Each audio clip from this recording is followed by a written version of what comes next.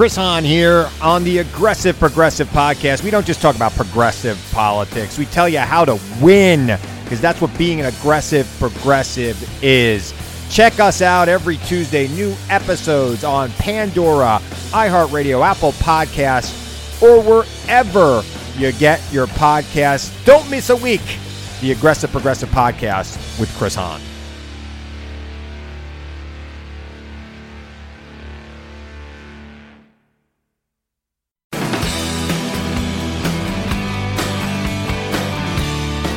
You are now listening to Bigfoot and Beyond, featuring the OG bad boys of Bigfoot, the Dr. Heckle and Mr. Jive of Squatchology, the Chip and Dale of Bigfoot, and I'm not talking about the cartoon. Please welcome your hosts, the Bigfoot celebrity couple Biff Clobo, better known as Cliff Barrickman and James Bobo Fay. Good afternoon, Bobo. How are you doing today? Excellent. How are you, Cliff? I am doing excellent as well. I'm upstairs at the North American Bigfoot Center, and people are coming in. Apparently, it's tourist season. So, yeah, a lot of visitors this past week. Been really busy. We're doing that revamp. They're doing the expansion of the museum right now. So I'm busy making new displays. Should have more than a dozen new displays in the next month and a half or something. So I have been very, very busy. What have you been up to, Bobes? Anything? Yeah, I was out squatching. Didn't have anything definitive happen. My ears were clogged up. I went to these hot springs, these sulfur hot springs, and I was dunking my head under like a minute at a time. I did like 15 minutes. And I clogged my ears up super bad. I couldn't get them unclogged from when I was out there. Then they didn't unclog until I was driving home after like 4 days or whatever. Did you try like blowing really hard in one of the ears in hopes that it goes out the other? Yeah. I mean, I was plugging my nose and blowing out both ears at once. It would double, but it just wouldn't clear. I mean, it would clear for like a couple seconds. I could hear it, but I did hear a couple things that the other people heard. And they're pretty skeptical, like high standard of saying like something got their attention. No one can say exactly what it was, but there are some interesting sounds.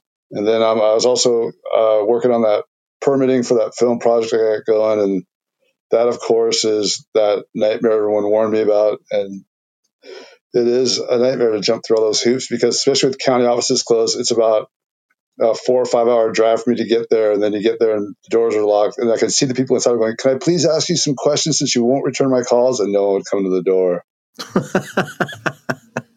Well, it's such a kind way to ask, too. Since you're ignoring me and I'm here, can you please answer some questions? So, no, we're going to continue ignoring you. Yeah. Yeah, well, I mean, I know a little bit about your project, and I'm not going to say anything, but man, you have pulled, you have taken on something huge. So this may be kind of a struggle, even for you, Bobs. Yeah, we were hoping to get it filmed this year, and it's looking like by the time the permitting goes through, we're looking at next year, realistically. Well, that's the way it goes. Yeah. I'm curious to see who you got today lined up, Cliff. Today's guest is someone I wanted to have on for a long time. And virtually nobody who's listening is going to know who this guy is. But after today's episode, everybody is going to love this guy, just like we love this guy. He is an accidental Bigfooter, I think is a good way to say it. I'm not even sure he believes Bigfoots are real. But man, he has been on some crazy rides. And I thought he would be a fun guest to have on to kind of share some wonderful stories and look back on a great part of all of our lives. So everybody listening, and you too, Bobes, if you're listening, I'd like you to welcome Andy Grandpa Bartlett, the sound man for finding Bigfoot for all of those years. Gramps, how you doing, man? Yay! The gang's back together. I get probably more emails about him than Renee or Matt or you, Cliff. He was the mysterious figure in the background. I saw a dark figure in the background right behind you guys. You didn't even notice him. I'm like, that was Gramps. Those emails, like, you guys had a Bigfoot behind you, didn't even see it. Well, that Bigfoot was carrying a microphone and like a sound rig. So yeah, sure. Those are the telltale signs of a great sound guy is accidentally in the shot at the most important moments. So you got it rough because we had reverse facing cameras, and then it was hard for you to be in the right spot. Plus, it'd be pitch black. You couldn't even see which way we were facing. And Yeah, those night investigations must have been something new for you. And because well, Grandpa, let's introduce you first of all to everybody, so everybody kind of knows who we're talking about. Of course, you're not my grandfather. I'd like everybody to know that you're not even Bobo's grandfather. You're our age essentially. We just call you Gramps for whatever reason. It's a name that came with you. But what are some of the other shows that you've had an opportunity to work on? Just because you're an industry guy, you're not a Bigfoot guy. You're a TV guy. So what other shows have you worked on that people might have seen? Let's see. I did a few episodes of the Expedition Unknown. That's a Josh Gates show, right? Correct. I've done. There was a Kiefer Brothers. The Kiefer Brother. I can't remember what they call it. Code of the Wild, I believe. There was a treasure hunting show. Hunting in the Heartland. So I've kind of crossed the spectrum for the adventure type, seeking out truth, reality type shows from ghosts, aliens, treasures, and of course the most important cryptozoology shows such as Bigfoot. Yeah, the Bigfoot thing. Right. Yeah, because you did hundreds of nights out in the field with those Gramps. Yes. Those were great nights. It wasn't your most compelling night, your last night or second to last night with us, that one when we were in West Virginia? That was a very compelling evening. I'm not going to lie. That one goes at the top of the list of compelling moments, of which there's only maybe one other.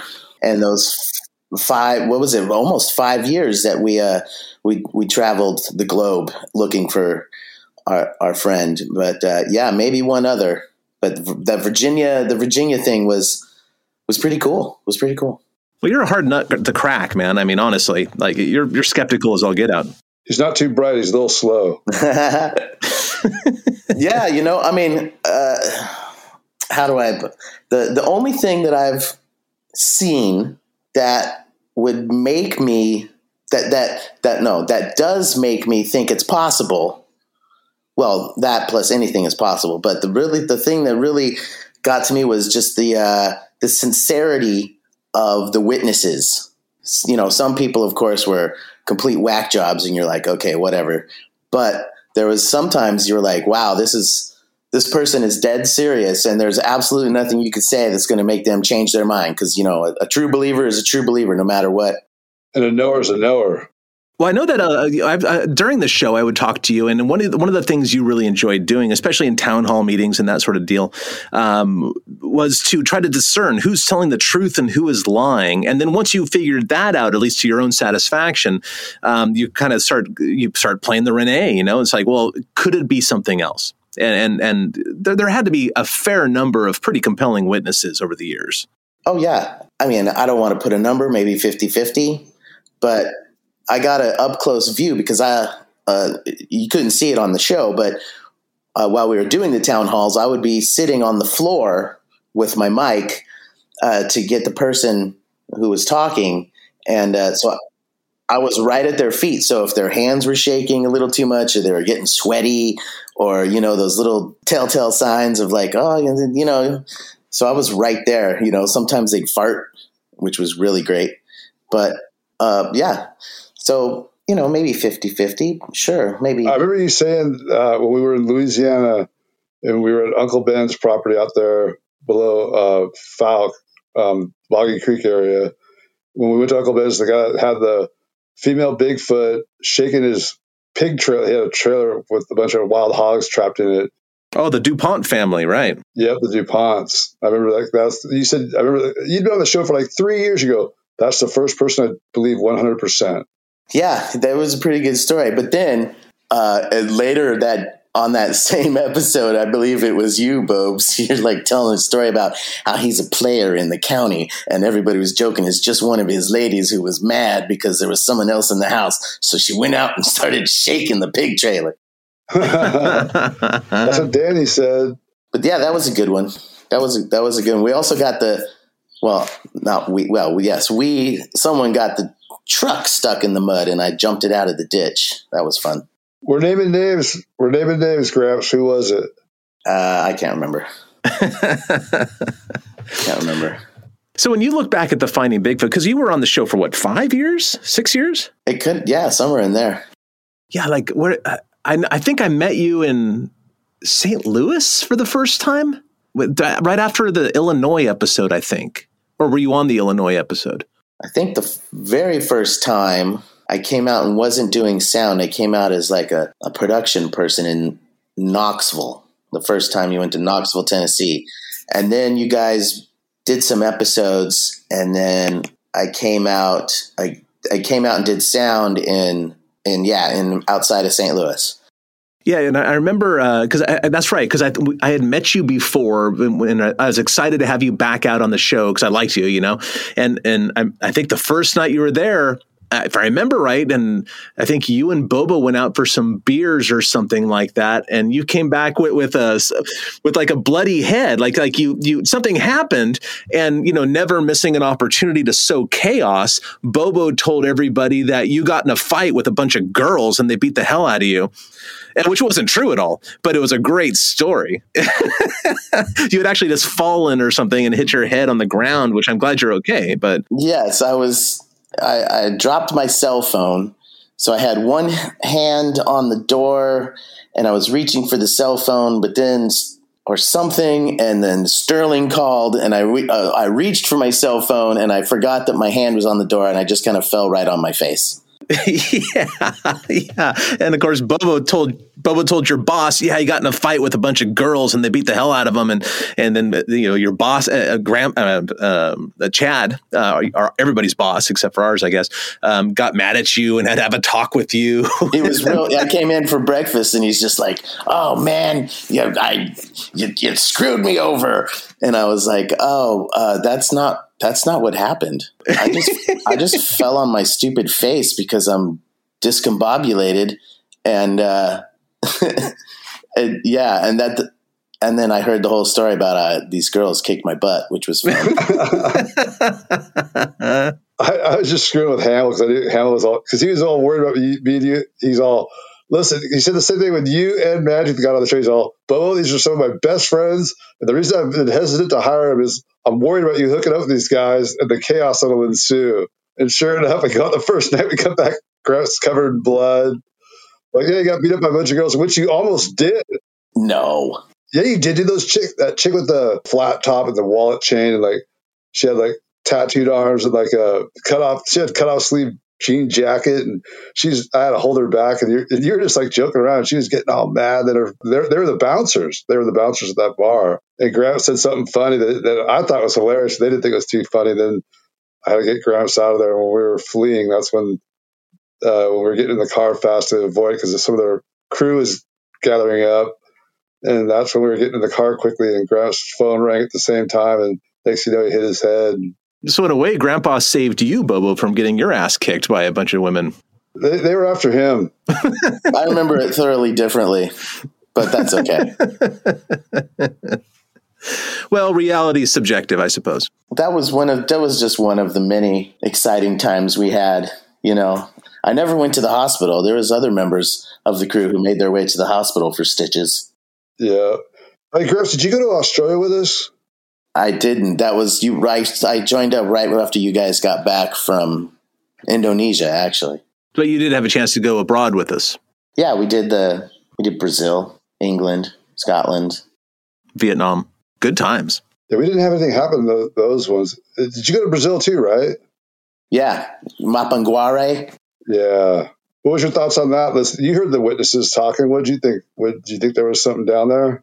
I liked the one, I don't remember who said it. One of the scientists talked about how it was probably the skull of an elephant that had somehow been brought over. The skull of an elephant? Talk about a giant ground sloth? Giant ground sloth, yeah. Oh, yeah. Dr. David Oren was talking about it. He thinks the Mapinguaris are just extant ground sloths of some sort. Yeah. What was it? The big mouth in the belly that just... Oh, that was all BS. That's all weird. That's all folkloric stuff. We talked to the other guys that described just a plain old Bigfoot, like just a smaller version. Yeah, I thought that was interesting. About half the reports we got could be ground sloths, like things with giant claws and pointy teeth and stuff. But the other half were basically Sasquatches, as far as I could tell. They described them as monkeys without a tail walking on two legs. Well, there you go. Monkeys walking on two legs. I could see that, but there's a lot of monkeys out there. Yeah, but monkeys have tails. That's true. Without a tail, that's an ape of some sort, and there are no apes recognized that live in South America. That we know of. Exactly, which is why we were there. Yeah. The natives do know, just the white guys are usually a little slow in the uptake when they come to these areas. Actually, the best part about Brazil was watching Moneymaker swim in piranha and crocodile or alligator infested waters or whatever. Meanwhile, the drone guy kept buzzing him with the drone as he's trying to swat the drone away and go for a swim in a muddy river. And I thought for sure I was going to watch his head just go bloop under the water, and that was it, gone forever. Dude, that was amazing. There was 4 meter caimans, black caimans, 4 meters. So that's, 15 foot or something. Giant crocodilators, man, floating around insane. And Jeremy kept buzzing him with the drone, right over his head. Where's that footage? I don't know. He had a whole school of piranhas like nibbling at him. He's all, if you just imitate a large bloated corpse, they'll think that that's the old cartoons that piranhas strip you to the bone. They're just little fish, and they're like, well, the other guys are saying, the locals are like, you don't want to play with them, Matt, and then there's huge anacondas around them. They said anacondas would go for you. They were more scared of anacondas than caimans, the locals. Yeah, but it was unanimous that he should not have been swimming around thrashing about in the water, though. Like, all the locals were like pointing at him and going, "What is that guy doing?" He's like, "Listen, just act like a bloated carcass, okay?" I'll go ahead and do that. And then he had to borrow my toothpaste because he had spent all his duffel bag space on his flippers. Yeah, I brought a wetsuit and flippers, but didn't bother bringing toothpaste, He brought flippers and a mask and a Shorty John to Nepal. Wow, not a lot of places to swim there. He brought 15 bags, and they're like, and Chad's like, what? And Chad started going through his bags. He had one duffel bag full of smaller duffel bags. Yeah, he had one bag full of bags. So it was to mail his laundry home. It was like meta packing. That is funny. Brazil was a spot where, though, this has been kind of on my mind because a certain member of the cast has been telling this story like it happened to them when actually it happened to me. And it was when we were shooting at night and I was sitting there on my little foldable stool like I like to go hiking with because I use it as cane. And we do the scene and then we move the shot and one of the local guys points to a leaf with a little snake on it. And it was a fleur de lis snake. And it was literally maybe 2 feet from my head the whole time we were shooting that. And someone else keeps telling the story like the deadly snake was right next to them, but it was actually right next to me. And if I'm not mistaken, I believe that's the only night when the sound guy got to call, cut for the night. We're done. Time to go home. Yeah, you've had enough. There's deadly snakes next to my head. It's time to go back. No, there was a couple snake. There was 2 fleur de lis because Moneymaker had his encounter with one too. Remember? It was the same. It was the same snake because after he realized it could have bitten me in the neck, he started to poke it with a stick. Right. Like all good junior high boys would. Right.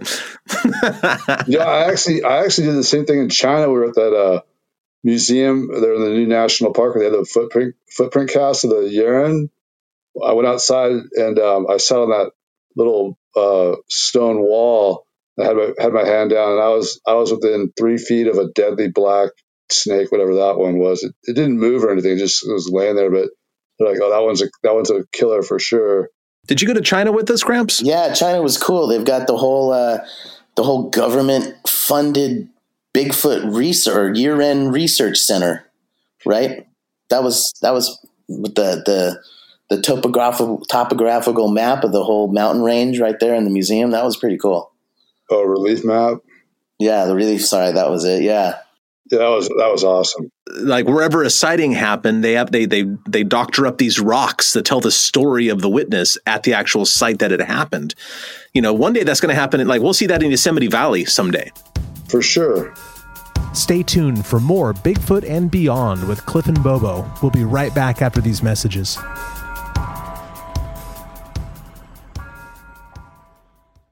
Sonidos of our music. Sonidos of our voices. Sonidos of our stories. Listen to the sounds and voices of Latin music and culture with Pandora stations like RMX, La Vida en Pop, El Pulso en satélites, and podcasts like Rubirosa and more. From music to stories, all that we are is in the sonidos of our culture. Listen now on Pandora. So, Graham, she said that last episode we were in West Virginia when Billy and I got growled at and those gravel was thrown up out of the creek and all that. There was that. And then what was the other night you said that you were pretty convinced that had to be real? It was we weren't on the Olympic coast. We were in the Olympic Peninsula, but we weren't on the west side. I think we were on the northern side of the peninsula. Yeah, we're about Derek's the Olympic Project headquarters. And I don't remember who else was in the group. I know Renee was there because I was walking along and I'm listening to everything, and I kind of heard a whoop. And then Renee says, "Hey guys, I think I heard a whoop," but nobody answered. Nobody said anything. And I just figured someone was either it was a whoop or I didn't know, but it's not my place to say, you know what I mean? I'm just there to keep quiet. So we kept on, and that was really interesting. However, shortly thereafter, we did have to run and duck into the tall weeds because someone had kicked on their generator and was shining a spotlight across the meadow we were at. Yeah, I was with you guys. Yeah, okay. Oh, that's right, because Matt and I were up in British Columbia. Yeah, so there was the, what was that guy's name? He was like the tribal sheriff. We went, did a scene in their driveway, and then that night that was that. There was another one in Maine when we went to the state park in Maine. Oh yeah, that was cool. Well, the guy's house, that Turner, Maine, right? Yeah, we were up in that freezing parking lot, and I remember seeing someone walking through the parking lot, not part of our crew, and I kept saying, "Who is that over there? Who is that over there?" And no one, so I just kept on my way. And then at the end of the night, I think, Cliff, I was with you that night. We got to the very end, and you know how I always like to go ahead a few yards. And there was the moonlight through the trees with the it's so pretty. And then there was a shadow that moved. But then I remember the guy in the parking lot, and then later on we heard a story about someone who had been posing as Bigfoot in that state park where we were, or someone just creeping around that parking lot in that area in that state park in Maine. And that was shortly after we left Maine. So I kind of chalked that one up. But the West Virginia one was great because I was up a few yards ahead of everybody. We were kind of down for a minute because there was something with a GoPro or something. And I had just put my field mic, if you will, down on my bag. And then we heard some sort of growling coming from off in the distance. And that was pretty good. That one was pretty good. It wasn't that distant. Well, then gravel got thrown up out of the creek into the bushes next to us. And also, nobody knew we were going there. We went there last minute. No one knew we were going to be there. So I thought that was a great one. So that one's kind of stuck with me. But, do you want to know, where do I stand on are Bigfoots real or not? I'm not afraid. Sure. What is your stance on Bigfoots being real? I hope they are.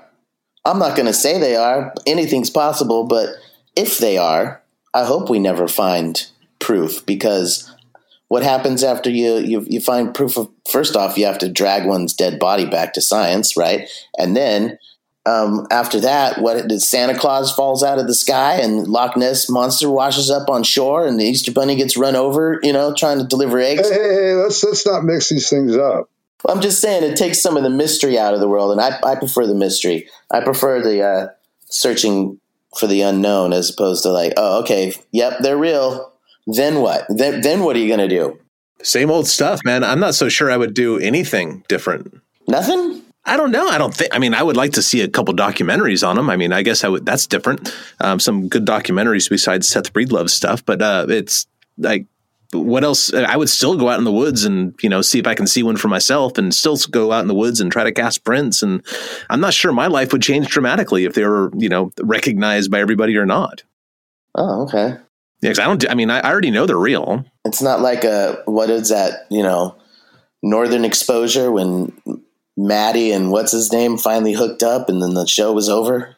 No, nothing like that. Nothing like that? Yeah, it's stupid. I mean, people say, you guys never found Bigfoot because if you did the show, I said, yeah, jackass. Just like Shark Week's a total flop because they have all this new footage of sharks every year.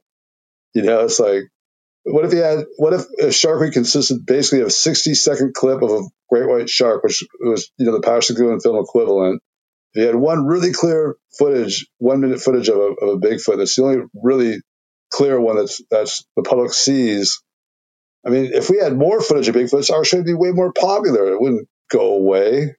Yeah, I'm just curious as to what the effect would be on the Bigfoot community if it was proven, if someone was able to catch one and chop it up and see what's going on.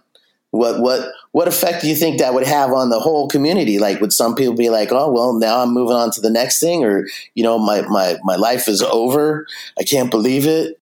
Well, I think it depends. Yeah. Very few people feel, I think very, very few people involved in Bigfoot want it to go unsolved. I want it to go unsolved. I'd like it to go unsolved. But I would disagree. I think a fair number of people, not very, very few, but a sizable number, don't really want it to be solved because, number one, everybody realizes that means a dead one, and most people don't want that to happen, right? So they're willing to sacrifice their knowing this is real, or the academics knowing it's real for keeping that one alive. So I think that's part of it. I also think that a lot of people do enjoy the mystery. I do wonder, just like you, Gramps, that if it was solved today, how many people would move on to a different field, a different field of unknown. Personally, for me, I know I already know they're real. It's not going to change my life at all. I mean, except I get to learn more about them as scientists get to learn more about them. I would have to kind of wonder, though, because a lot of the Bigfoot community, it seems to me, have kind of adopted Bigfoot as a religion or something like that. The unknown aspect of this thing as like a religious fervor, and I would be not concerned, but curious about what they would go through. If you find the subject of their religion, it's like, oh, it's just a flesh and blood thing. Well, what was I thinking? What would Moneymaker say? I knew it. As everyone knows, everyone that's been around Matt has a Moneymaker impersonation, and I knew it since he's the most popular one. As I expected. We've had Moneymaker on the show too, Gramps. You might get a kick out of listening to that one. Oh yeah, of course, Moneymaker. Where were we? I wasn't with you guys that one night.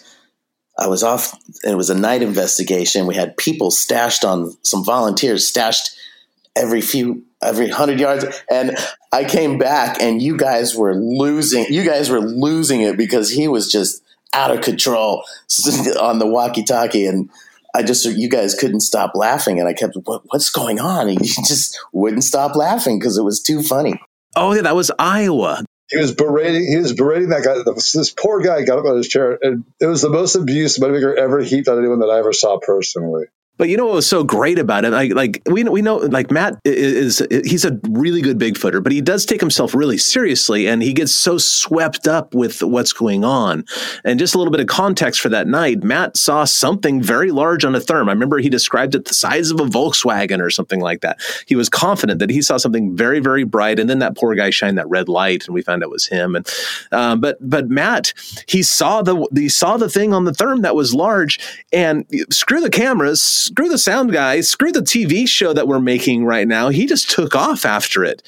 And he was going, and look, the GoPro camera on the backpack was on him, but we don't have any audio for it because he got out of range of view.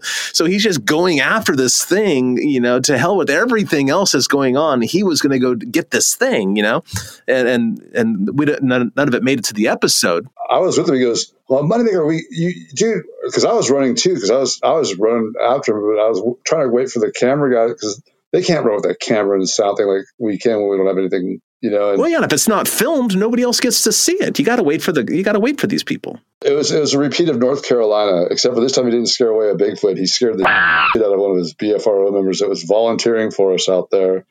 He laid into that guy so hard. I was like, geez, Matt, take it easy. He's like, "You imbecile!" Like, God, like just losing it. Because the guy, it was funny because it's funny how Matt gets frustrated by people because he's like a really smart guy, like he's very bright, and so he was trying to figure out if him and I are both looking through FLIRs at this thing, going, dude, that's on 2 legs, and we're trying to determine is it one of the volunteers or not, and they were relaying they were on different channels, so these guys are getting relayed messages that it wasn't quite clear what was supposed to be happening, and Matt's all, sit down. If you are part of the team, sit down. And then the thing didn't sit down. Then it started walking around again. And then we saw a little bit of red glow light. And Matt thought it was eye shine. He's all, it's reflecting red. I'm like, I think that's a headlamp, dude. And he's like, it's a squatch. He just starts charging over there. And then when he found out it wasn't a squatch, like we thought we had one on film because the guy never sat down and he kept moving around. We're like, and then he went behind he went into the bushes. And oh god, that was just the behind the scenes. If we would have had a film crew filming our show, like our show being filmed, like that would have been the number one show on television. Yeah, well, Matt is enthusiastic to say the least. And, people love hearing the behind the scenes things because you were basically Renee's best friend on the show. I'd say, Gramps. Was I? Yeah, I was everybody's best friend. That's the beauty of being the sound guy. We all depend on you. And the sound man, I will say this is the unsung hero of every television show because it's the one thing that nobody notices is the sound. And if anybody does notice the sound, that means the sound guy's not doing a good job. Oh yeah, they only notice it if it goes wrong. But that's okay. No one ever says, "Hey, I heard a great movie the other day." That's true. Well, now, because we've filmed in such a variety of circumstances and humidity levels and temperatures and, third world countries and off the grid and in the dark and just go down the list, like every rain and snow and everything that could be thrown at you was thrown at you. What are some of the challenges, technologically speaking, of dealing with a show like Finding Bigfoot and trying to make everybody sound good? You just start at your checklist, make sure your gear's clean and functioning and your batteries are charged and make sure your mic placement is proper. Always had to switch your guys' mic up from time to time because sometimes it takes a few mic ups to find that sweet spot. But then you get in and then you just try to stay warm and dry and keep the equipment dry because even in the cold, when you got the big poncho on and stuff, the batteries, it generates a little bit of heat. So you kind of stay warm under the poncho. In the rain, you got the poncho. But I guess the biggest, technically keeping the gear dry and clean is it. But as far as physically, some of those hikes we did were just brutal because, I can't see my feet when I'm walking. No, and you're wearing earphones too, so that kind of deadens some of your senses as well. Wearing the earphones, and then I'm walking in the rain and the mud and up those. We did some really good climbing and hiking with the rig on. How much does that rig weigh? Your sound rig? 20, 25, depending on the batteries. Which doesn't sound like much, but you're putting it on your front. It's not like a backpack; it's pulling you over. I would fill the backpack up with waters and batteries just to balance it out. Wasn't exactly the best way to go hiking through the woods at night, but it worked. It was great. It was a lot of fun. I wouldn't trade any of those nights, even the most freezing and miserable ones, like in Kansas or Kansas was the coldest I've ever been. Yeah, that was a lousy night out in the woods. Now, something that a lot of people don't realize is that even when the camera's not on us, you're hearing everything we say. Because you have the earphones on and we're still mic'd. And if the power is on, you're hearing all the dumb crap that we're saying about whatever we're thinking at the time. Or if we're taking a leak or something, you hear that too. You get nice and close and intimate with all the cast members, whether we want it to be that way or not. Certainly you heard some crazy stuff that probably isn't appropriate to share, but can you think of anything that is? Oh, you mean like every time Bobo took a dump in the woods? Yeah. Yep, that kind of stuff. Exactly. I'd keep the mic out just for his pleasure. I just took a giant Rich. Stay tuned for more Bigfoot and Beyond with Cliff and Bobo. We'll be right back after these messages.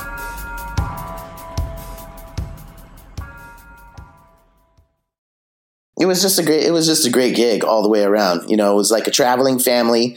You could bring a lot of stuff because we had the U-Haul that met us in every place. So, you know, there for a while, I had a crock pot that I would take to the hotel room and have dinner ready when I got back. Or someone brought a bike once. I brought a banjo. I brought my banjo once. So it was we just did, you know, when you work hard, you play hard. So we had a lot of good times. And when I think of the crew, like, because like you said, and people have heard us say this a million times, like we were like a big traveling family, dysfunctional family on the road.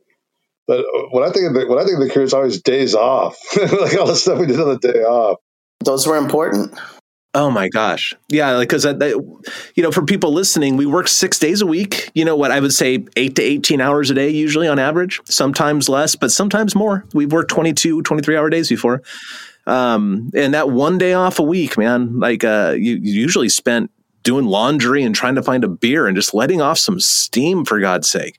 Because it's a very intensive, crazy way to make a living. It's not for old men like us. We'd search out bowling alleys. Yeah, just anything, just to have a little bit of fun where we didn't have to be somewhere and have a few beers and just relax. So over the years of being on Finding Bigfoot, we had a lot of great adventures and stuff, but there's some real characters that showed up too, on and off screen. Like off the top of your head, do any stand out to you? Yeah, the guy that kept tickling you in Idaho. Oh, that was totally weird, right? he kept going, hey, look at this guy, and he would tickle your belly. I totally forgot about that guy. Probably shoved it out of my head for obvious reasons. Yeah, that was very peculiar, like a grown man tickling me. Yes. I'm not sure I approve, you know? That was funny. But yeah, he kept tickling you. That was great. Very peculiar. A little awkward. You know, there's lots of, I mean, they all blend together, unfortunately. I can't really. How about the guy who had the strange wooden mansion out in the woods? Oh, Future Bobo. Yeah. Future Bobo. He had the yellow Corvette or something. Yeah, Future Bobo. And then post, they made his face turn into Bobo's for the final episode. Did you ever watch that? You ever see the final product, Grandpa, or you just like film it and leave it? Actually, on that one, I was in the office picking up something, and Derek showed me the first cut of just that scene where Bobo's face morphs into the Future Bobo's face. But I never saw the final episode, but that was really funny. We laughed good and hard. They're like, are you okay with this? I'm like, hell yeah, that's awesome. Because that guy I'd love to be that guy when I got his age. Yeah, I like how they ran things past. Like, are you guys okay with this? Because I knew that we'd throw a fit and like be babies about it. Well, I didn't mind it. I didn't mind looking bad usually, so it's like whatever. No, it's what we're there for, you know. At the beginning of the show, I had this erroneous idea that Bigfoot was the star of the show, and it's not to say that we're the star, but after talking to so many people for so many years, I realized that they weren't watching the show to see a Sasquatch; they were watching the show to see these four weirdos look for a Bigfoot. You know? Yeah, that's the whole show. That's why you're searching after something you probably won't find.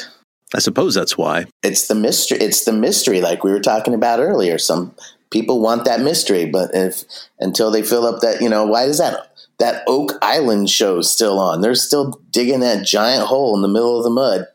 You know, why? Because who knows?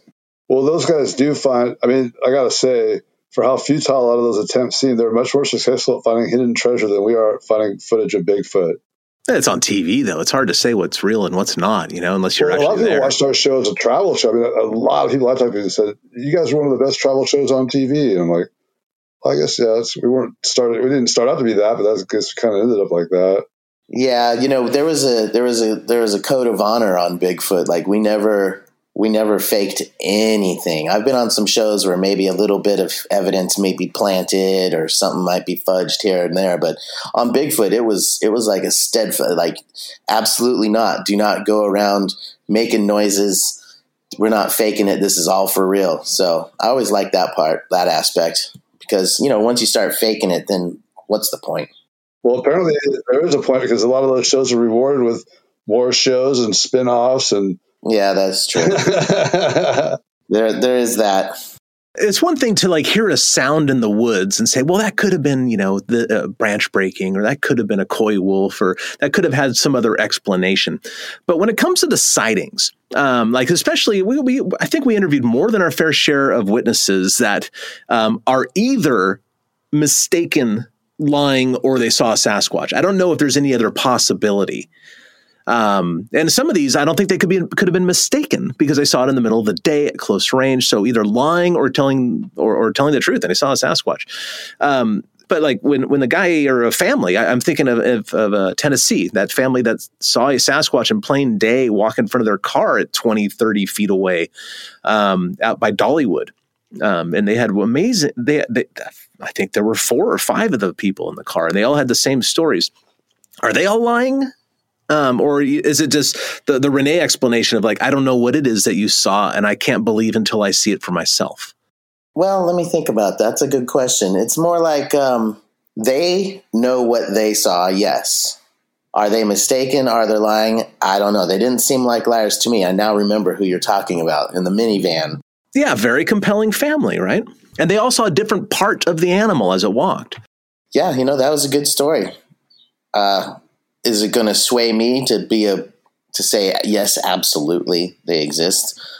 Unfortunately not, but it definitely goes under the I file it away as again as like the sincerity of the people who tell their stories is basically the most evidence I've ever seen.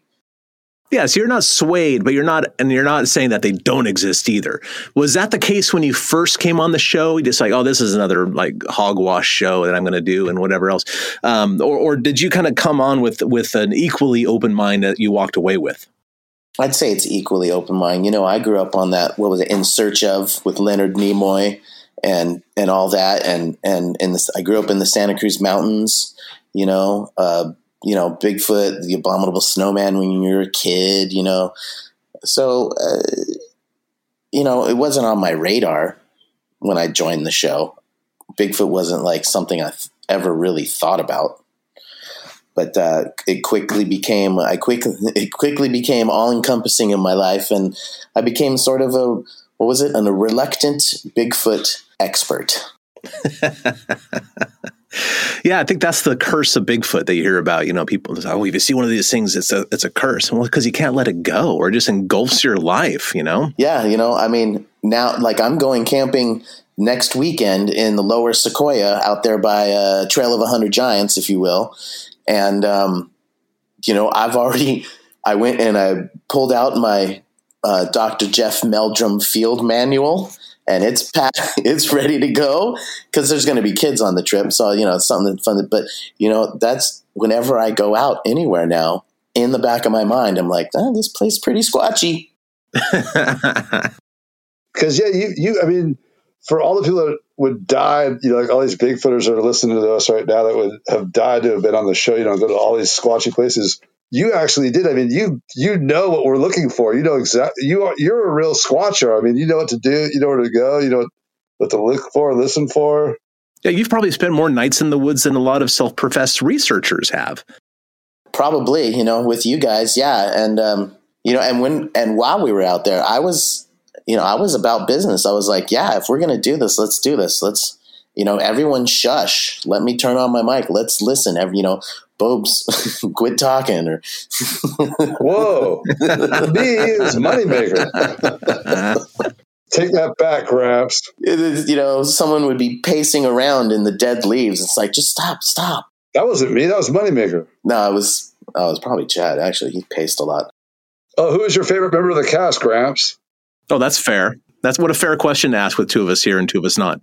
My favorite member of the cast to watch from afar as an observer is definitely Matt Moneymaker. Oh yeah, I think that's unanimous. His just watching him operate when he's got his blood pumping is something to behold, because it's just it's fantastic. And and you got to change the mic every 5 minutes because he just sweats through the thing, and you have to. He's a force to be reckoned with. He is. I know Cliff was the easiest to work with for sure. Well, whenever it was Cliff's turn to do interviews, you're like, oh, thank God, this is going to be quick. I was quicker than Cliff. Nah. Not really. What was my most common thing I said? Grind it. Are you doing a Bobo impersonation? I can't do a Bobo impersonation. You're one of a kind. Well, Gramps, man, thanks so much for coming on Bigfoot and Beyond with us. Because, I don't know if everybody else likes to hear it, but I love reliving those years of our lives. And you became one of my best friends over those years. And it's just nice to hang out with you because I miss you guys. We used to spend 6 days a week working with one another, then one day recreating. And now all these people in my life are just gone, essentially, and I've got a good life, don't get me wrong, but I sure miss some of my friends. So thanks so much for coming back on and just hanging out with me and the Bobes again. Yeah, this was great. It was. It's been a long time since I've relived any of those good old days, and just to hear the Bobes, chuckle and laugh in the background, it really fills my heart with joy. I have nothing left to say to this guy. I can never knock any sense in his head. I just don't understand how someone of your. Well, I mean, you did go to Washington State. You're a Coug, so let's go Cougs. That's just kind of like a giant community college for Eastern Washington. But anyways. Oh, making friends, Bobes. Yeah, dropping listenership. Thanks, man. Half the crew went to Washington State. They came out of it still not 100% convinced Bigfoot's real. So I'm led to think that school's full of idiots. I cannot contradict that statement. Well, I haven't been there in a long time. No, Washington State. Bobes, that's the beautiful thing about our relationship is that even though I drive you absolutely crazy with the fact that I'm not going to say, yes, Bobo, Bigfoots are real, you still call me up and ask me to be on your podcast. An act of a desperate man. It was Cliff, not me. It was me. I'm going to take credit for this one. It was great having you on, man. You too, guys. It was awesome to talk to you again. I'll see you when I get down there sometime, and hopefully we work on something coming up here in the future. I mean, they keep saying how great the Finding Bigfoot special is doing on the streaming, and the rerun, the older episodes are doing great. So we should be getting back out there at some point. So we'll get Gramps back in the saddle, and hopefully we can learn him better this time. Sounds good to me. I'm always game to go squatching. All right, on. Yes. So, all right, guys, I'll talk to you later. Drive fast. Take chances. All right. Later, Gramps. Later. Well, that was fun, Bubs. Yeah, I loved it, but it didn't make me look too bad. Well, still, having Grandpa on was great. And I think he was a great guest because he was there with us for the ride. He doesn't even really think Sasquatches are real, although he is open to it. I've talked to Gramps several times through the years, and no, Bigfoots aren't real. No, that guy was like, oh, that was really interesting. That witness is compelling. Kind of wavering back and forth, and I think an averaging out middle ground of being open-minded about it is not a bad outcome. But he always dove back into the darkness of ignorance. Well, that's why we're here, Bobo. We are the shining light, the beacon on the hill for the moths to flock to the truth. I like it. That's why we're here at Bigfoot and Beyond with Cliff and Bobo. I got to write that down and put it on my business card or something. Beacon of the truth, light upon the hill. Well, when our Squatchketeers are out there, they're listening. They're coming back every single week. They're enjoying this kind of thing. They're liking the song we're singing. So we're very appreciative of that. All right, Bobes, why don't you bring us home, man? All right, folks. Thanks for putting up with Gramps and his ignorance today. We appreciate it. And Bobes, where can they send you hate mail for bagging on their school? Oh, Cliff Barackman at nabc.com. Okay, thanks. Well, yeah, if you want to send hate mail to Bobo at the North American Bigfoot Center at Gmail, I'll be sure he gets it. No, I love the Cougs, but it just was frustrating that, literally over half the crew is from Washington State University, and they were just thick. They wouldn't come out and just say, yeah, man, this is awesome. These things are real. I can't believe it. There's always, I think they wanted to keep their professional reputations intact for future work. And again, all hate mail can be sent to the North American Bigfoot Center, and I'll be sure Bobo gets it. Thank you, Cliff. All right, folks, send that hate mail in. And until next week, keep it squatchy.